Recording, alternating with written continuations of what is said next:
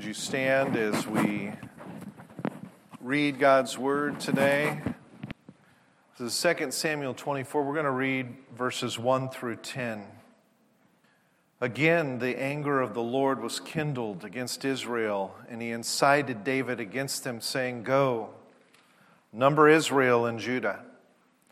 So the king said to Joab, the commander of the army who was with him, "Go through all the tribes of Israel from Dan to Beersheba and number the people, that I may know the number of the people." But Joab said to the king, "May the Lord your God add to the people 100 times as many as they are, while the eyes of my lord the king still see it. But why does my lord the king delight in this thing?" But the king's word prevailed against Joab, and the commanders of the army went out from the presence of the king to number the people of Israel. And they crossed the Jordan and began from Aroer and from the city that is in the middle of the valley toward Gad and on to Jazer. And they came to Gilead and to Kadesh in the land of the Hittites. And they came to Dan, and from Dan they went around to Sidon and came to the fortress of Tyre and all the cities of the Hivites and the Canaanites. And they went out to the Negeb of Judah at Beersheba. So when they had gone through all the land, they came to Jerusalem at the end of 9 months and 20 days. And Joab gave the sum of the numbering of the people to the king. In Israel, 800,000 valiant men who drew the sword, and the men of Judah were 500,000. But David's heart struck him after he had numbered the people, and he said to the Lord, "I have sinned greatly in what I have done. But now, O Lord, please take away the iniquity of your servant, for I have done very foolishly." Let's stop there and pray. Father, we do once more come before you in prayer and ask for your guidance as we read your word, study it this morning, apply it to our lives. Lord, help us to understand what it was about this situation that led to judgment, and help us to understand how we can avoid similar types of things, not only in our lives, but understand a little bit more about you, your character, and your governance over all things. It's in Jesus' name we pray. Amen. You may be seated.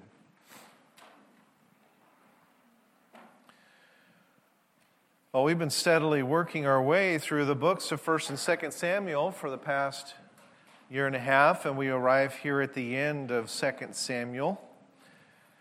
And you'll remember that the high point of these two books was reached in chapter 7 of 2 Samuel, where God made a covenant from David. And from there, the remainder of 2 Samuel is a recounting of David's sins. And we've noted the irony of that, right? This great high point, God making a covenant for a everlasting dynasty to come from David, and then chapter after chapter of the sins of David, of his family, for the purpose of showing that despite man's failure, God is faithful to his covenant promises.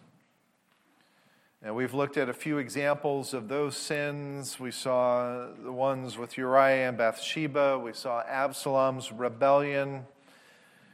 We've seen more and more, and today we see this. The taking of a census, probably the most controversial chapter in 2 Samuel, maybe even both books, 1 and 2 Samuel. And the controversy is raised there in verse 1, I think, when we read that the anger of the Lord was kindled against Israel, and he incited David against them.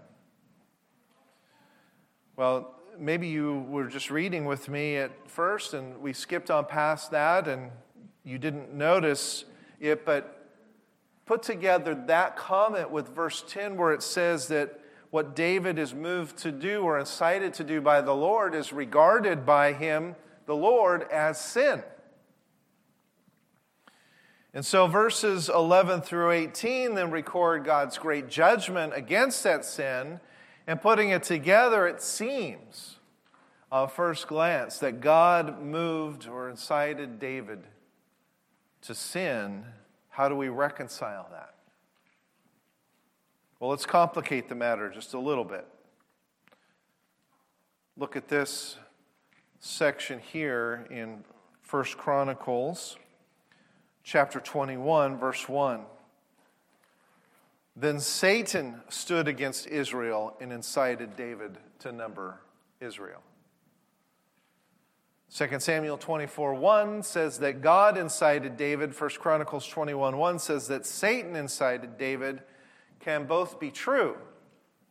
The answer is yes, they can. But in order to understand how that can be true, look at the passage right below that, 1 Kings 22, a very similar and interesting passage as well, where Micaiah says, "Therefore, hear the word of the Lord.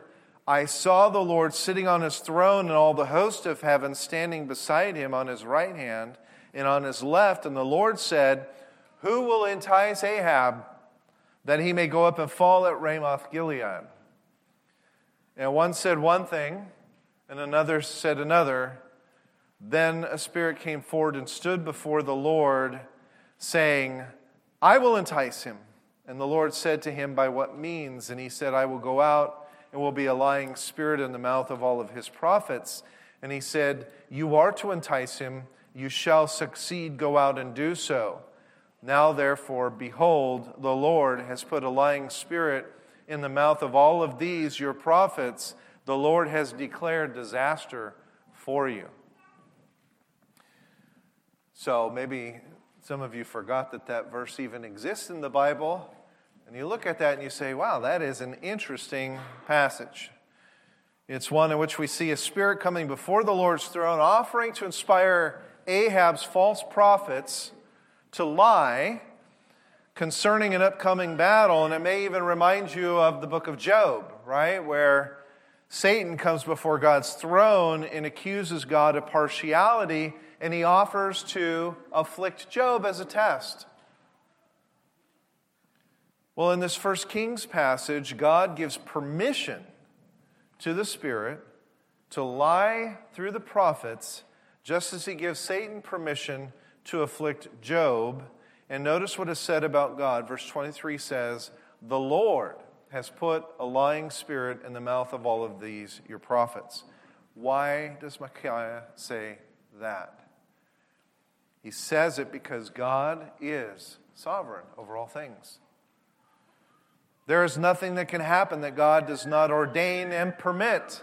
And thus, for a lying spirit to influence the prophets of Ahab, while it is not directly God's doing, yet it was ordained and permitted to happen, and thus God is said to have done it. When Satan afflicts Job, Job recognizes that it's God that's ultimately responsible. The Bible tells us that God governs the universe. Not only inanimate creation, but all the actions of his creatures, both men and animals. He is called in 1 Chronicles the ruler of all things. And in Matthew 10, the one apart from whose will not even a sparrow can fall to the ground. Jeremiah asks in Lamentations 3, who can speak and have it happen if the Lord does not decree it? Daniel says God does as he pleases with the powers of heaven and the people of the earth. No one could hold back his hand or say to him, "What have you done?" He is sovereign over the kingdoms of men and gives them to whomever he wishes. So no one and no thing can act outside of God's sovereign will or against it. Centuries ago, Augustine once said, "Nothing, therefore, happens unless the omnipotent wills it to happen. He either permits it to happen or he brings it about himself." End of quote. Nothing is too large to escape God's governing hand, and that is why Jesus tells us that God cares about the big things of nations, but even also a concern for a sparrow.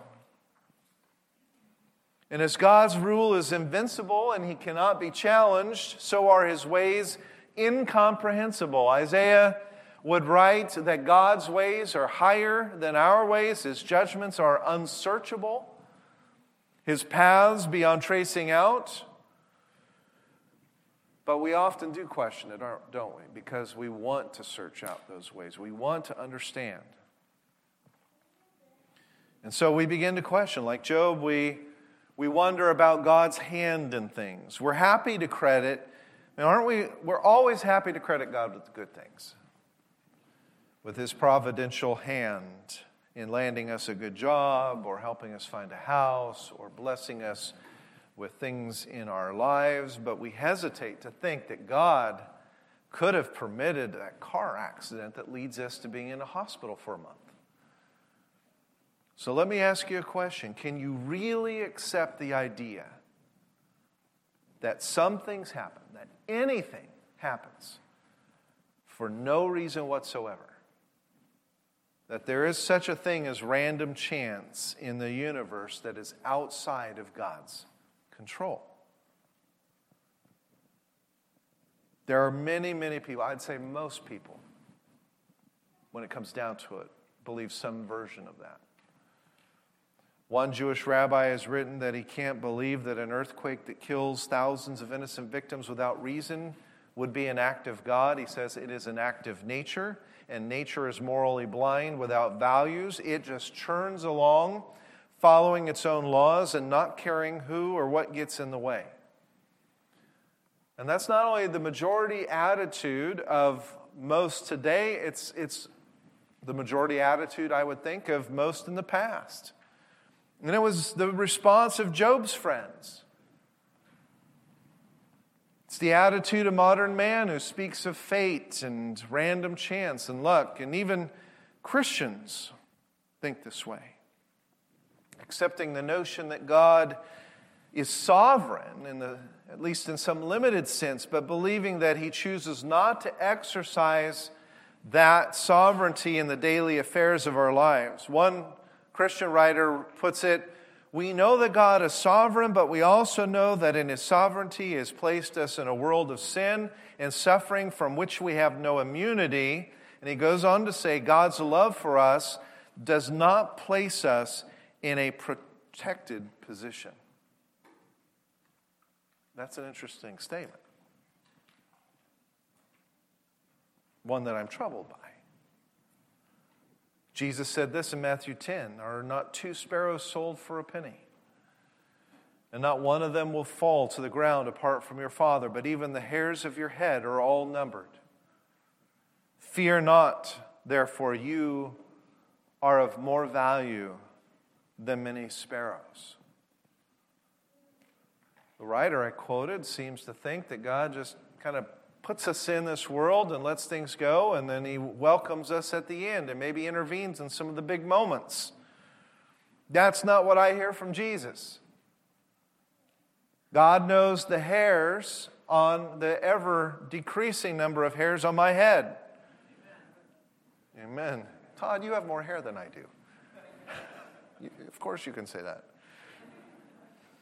According to Jesus, God is not only sovereign over the big things in life, like the cross, but He is sovereign over the very minute events, even the life and death of an almost worthless sparrow. That's the point of Jesus' metaphor. If God exercises His will with regard to sparrows, with regard to lilies in the field, most certainly He exercises it with regard to His children.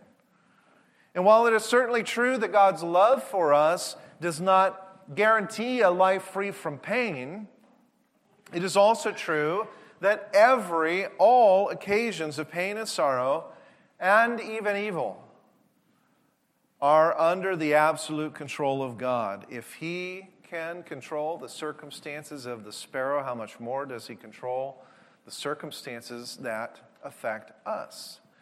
And I know the temptation right now is to say, horrible.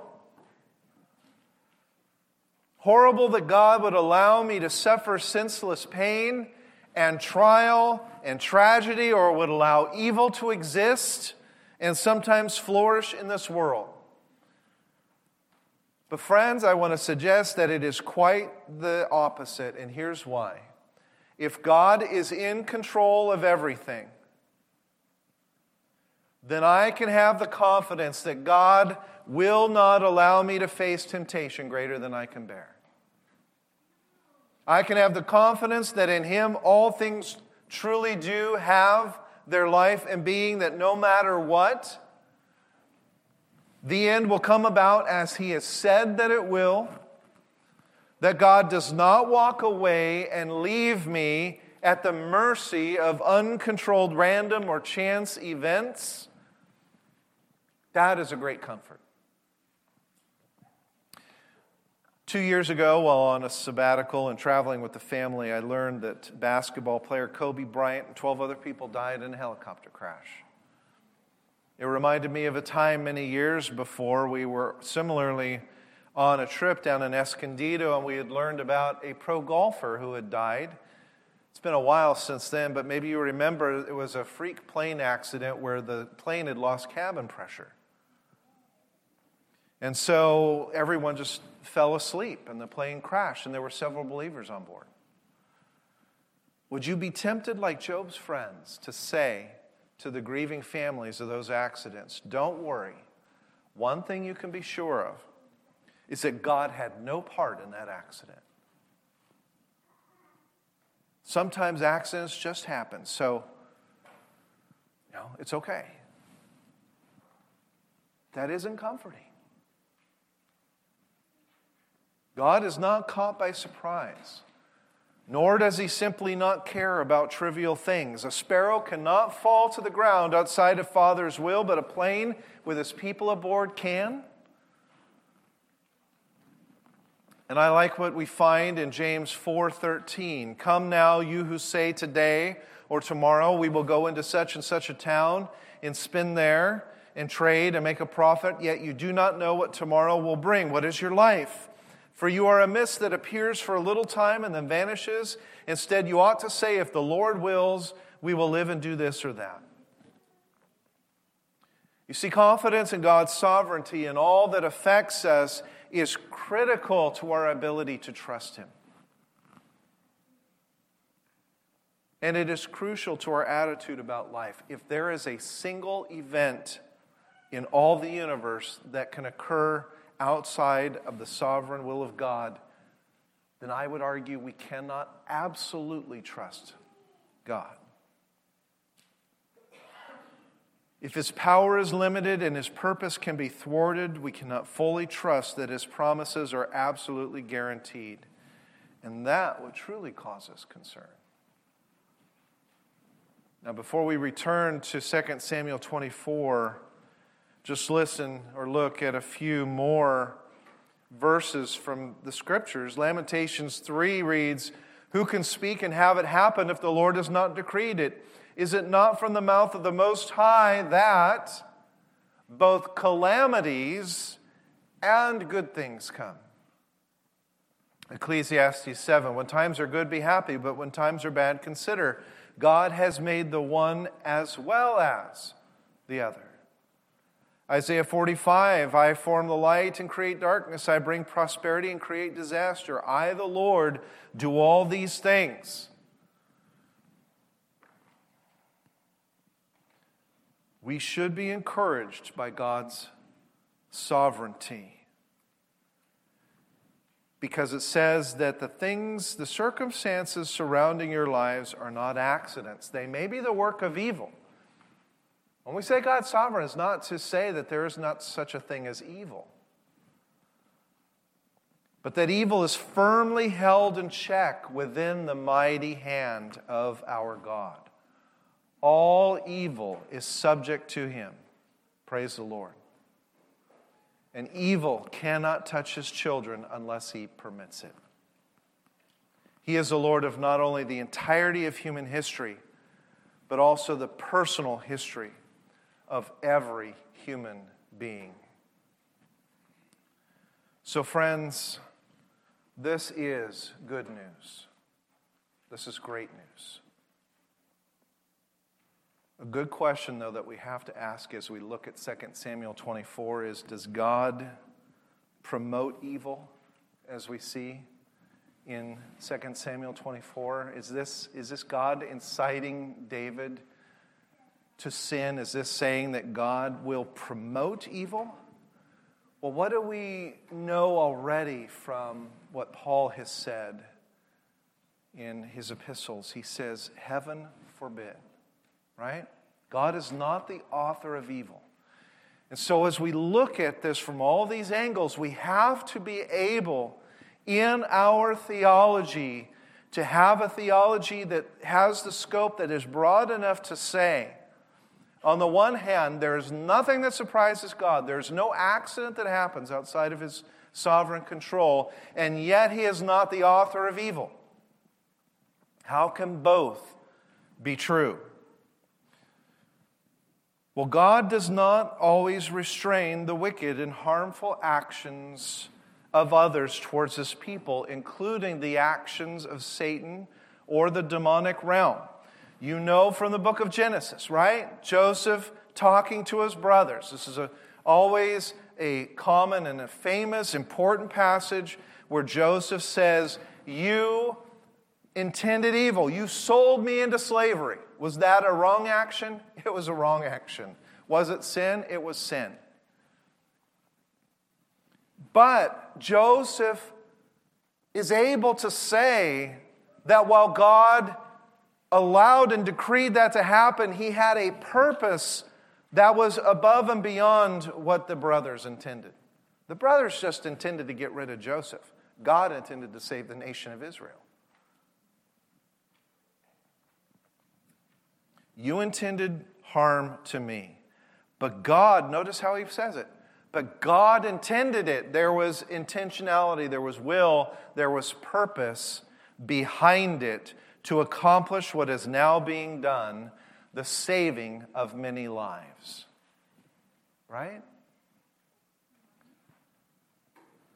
Through people's sinful intents and actions, God's purpose is accomplished, and we must never conclude that God personally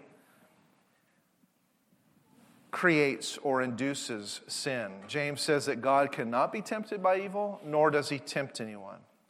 Instead, James says, each one instead is tempted when, by his own evil desire, he is dragged away and enticed.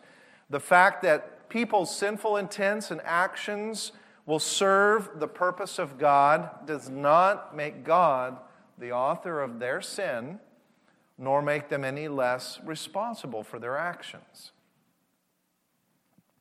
God judges people for the very sins that He uses to carry out His purposes. And so with that as a foundation, as we go back to 2 Samuel 24, and we think about this statement of 1 Chronicles that Satan moved David to take the census, it need not conflict with 2 Samuel 24. Satan must have asked the Lord to incite David to sin, and the Lord permitted it. And because the Lord permitted it, and because nothing can happen outside of His will, He intended it. In 1 Kings 22, God allows the lying spirit to mislead Ahab's false prophets because He planned to judge and remove Ahab from the throne. In 2 Samuel 24, verse 1 tells us that the anger of the Lord, did you see that when we first read it? Look at it there. The anger of the Lord was aroused against whom? Israel. So God is going to use this sinful action of David to initiate a series of events that lead to His judgment of the nation. And it's not fully clear why He was angry with them. There are a few possible explanations. One, it could be that God was angry with Israel for the events described in chapter 20. There we learn that after Israel followed Absalom and rebelled against David, that God's anointed king, they followed yet another man named Sheba. 2 Samuel 20 says that Israel proclaimed, "We have no share in David." This is what they said. "We have no share in David. We have no inheritance in the son of Jesse. Every man to his tents, O Israel." And we're also told that every man of Israel deserted David and followed Sheba, the son of Beri. Only the tribe of Judah remained loyal to David. Maybe a second explanation is taken from the words of verse 1 here, where we read, "Again the Lord was angry with Israel." It may be that may not be the specific rebellion following Sheba that angered the Lord, but a whole string of rebellions, a whole string of disloyalties and faithlessness that God is now judging, just like he did in 1 Samuel. Remember back in the first book, when he allowed Israel to be defeated by the Philistines. The point is simply that God had ample reason to judge Israel, and he allowed Satan to influence David to number the people in a census. And that led to judgment. But I'll tell you, many of us have fashioned an image of a passive God. We see him only as the loving God of Scripture, who desires to save the lost and does not delight in the death of sinners. He is the one who blesses and forgives. But then in passages like this, we are reminded of the other side of God. Maybe what I said earlier, when we looked at that first slide from Jerry Bridges about the definition of God's wrath and his justice, and I said, but we also have, maybe when I said, but we also have, in some people's mind, it's like the negation of everything before that. But we also have means, well, we don't have that anymore. That's Old Testament God. What we have is a New Testament God. But we don't. We have the one who blesses and forgives. We have the loving, merciful God, but we also are confronted with the fact that we also have a holy and just God, and there is a limit to his long suffering. And suddenly we're not so comfortable. Perhaps we start recounting some of the things we've done this past week and are thankful that unlike Israel or Nadab or Abihu that we talked about in the last month, or Sodom and Gomorrah, that God didn't suddenly decide to judge us. When God's justice falls, some are offended because we think that God owes us perpetual mercy. And when it's not forthcoming, our first response is anger. And it's coupled with the protest, it's not fair. But let me ask this, did we not in Adam forfeit even the right to live?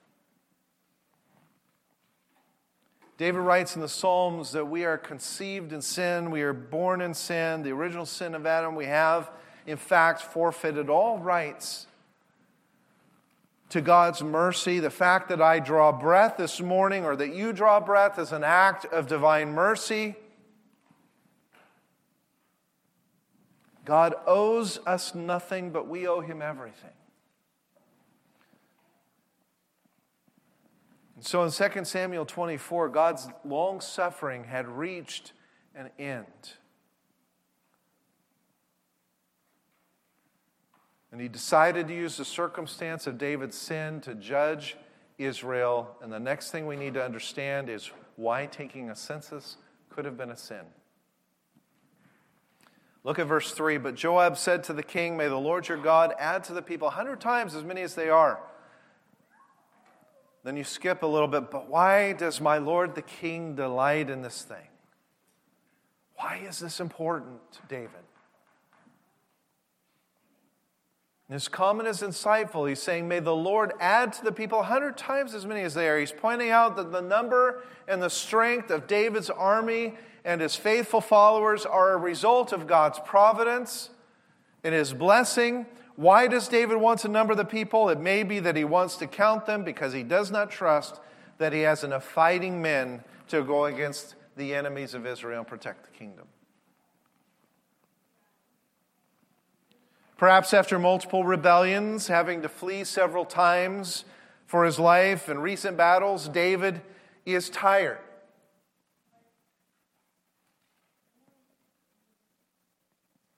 Could it be that faithful David, who had stood against Goliath one-on-one, was now doubting the ability to withstand a Philistine attack? Another possibility is that David, having won back the throne, wanted to number his nation and pridefully determine the extent. Perhaps it was for the purpose of taxation and extending the treasury. Whatever the explanation, and it may have even been a combination of those, verse 10 reveals that it was based upon sinful motives, because once the census was finished and the results are sitting before David, he is struck by his conscience to say, I have sinned.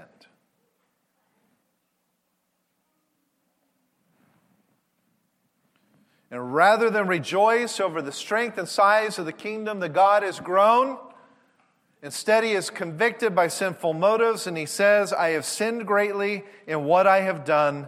O Lord, please take away the iniquity of your servant, for I have done very foolishly.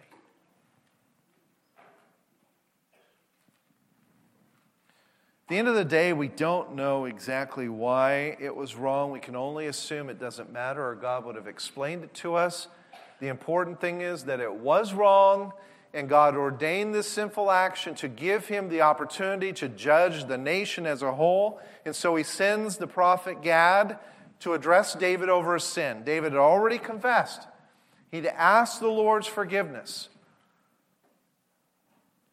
So Gad didn't come like Nathan. Remember, Nathan's a different situation. Nathan had to tell the story, get David involved for David to realize, yeah, you've been caught.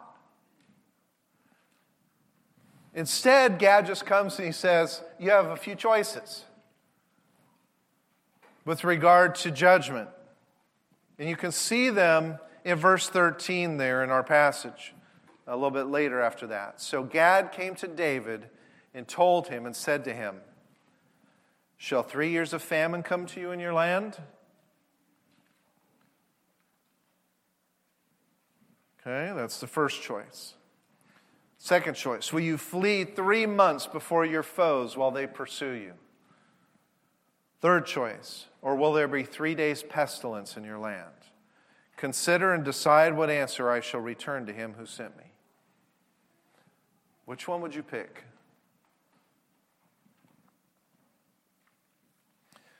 Some of you may think that David actually picked the third choice, pestilence or plague, but look closely at verse 14. What he does is actually reject the second choice and then allow God to choose between the other two, because David says to Gad, I'm in great distress. Let us fall into the hand of the Lord, for his mercy is great, but let me not fall into the hands of men.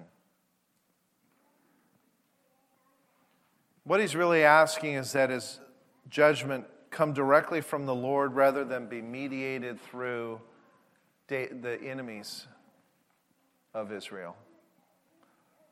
David's really just saying, Lord, you bring it directly to us. Maybe implied in that is the thought that the Lord might be merciful, either in the carrying out of the judgment or in the extent. I bet you David did not know that the Lord's choice plague for a few days' time would kill 70,000 people. And I say this because verse 17 has David saying, then David spoke to the Lord when he saw the angel who was striking the people and said, behold, I have sinned and I have done wickedly, but these sheep, what have they done? Please let your hand be against me and against my father's house. So this some of you may have thought, well, really David just rejects too because he doesn't want to be the one that, he doesn't want to be the recipient of the judgment. But I think it's more the issue that he wants the judgment to come directly from God, thinks that the Lord might be merciful, sees the extent of the judgment, and then he is saying, that was my fault. Let this be against me. And I think that also implies he didn't realize the full extent of what this was going to be. And I see this tenderheartedness, these sheep, This is not meant to be an insult. This is meant in a moment of tenderness. This is a past shepherd, right, who gave his life for sheep. These sheep, what have they done? This is my fault. Judge me, my Father's house instead. And notice, too, that God had already stayed the angel's hand that was working destruction. And so God sends Gad once more to David, verses 18 through 20, detail how God instructs David to set up an altar at the threshing floor of a man named Araunah. And it's here that the angel had stopped. And so we read these next words here, starting with verse 20. And when Araunah looked down, he saw the king and his servants coming on toward him. And Araunah went out and paid homage to the king with his face to the ground and said, "Why has my lord the king come to a servant?" You can imagine all kinds of things going through that man's head, right? David said, "To buy the threshing floor from you in order to build an altar to the Lord, that the plague may be averted from the people." Well, Araunah's all on board with that option. Wonderful if this is going to be the stopping line, right?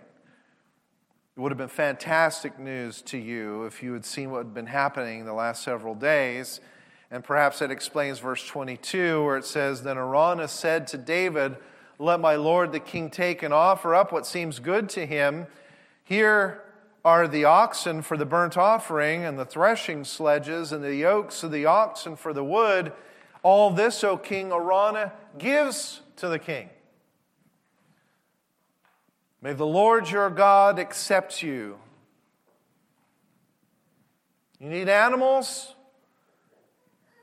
Take my oxen, they're yours. Take these yokes that they were using and the threshing sledges that they were pulling. I don't care.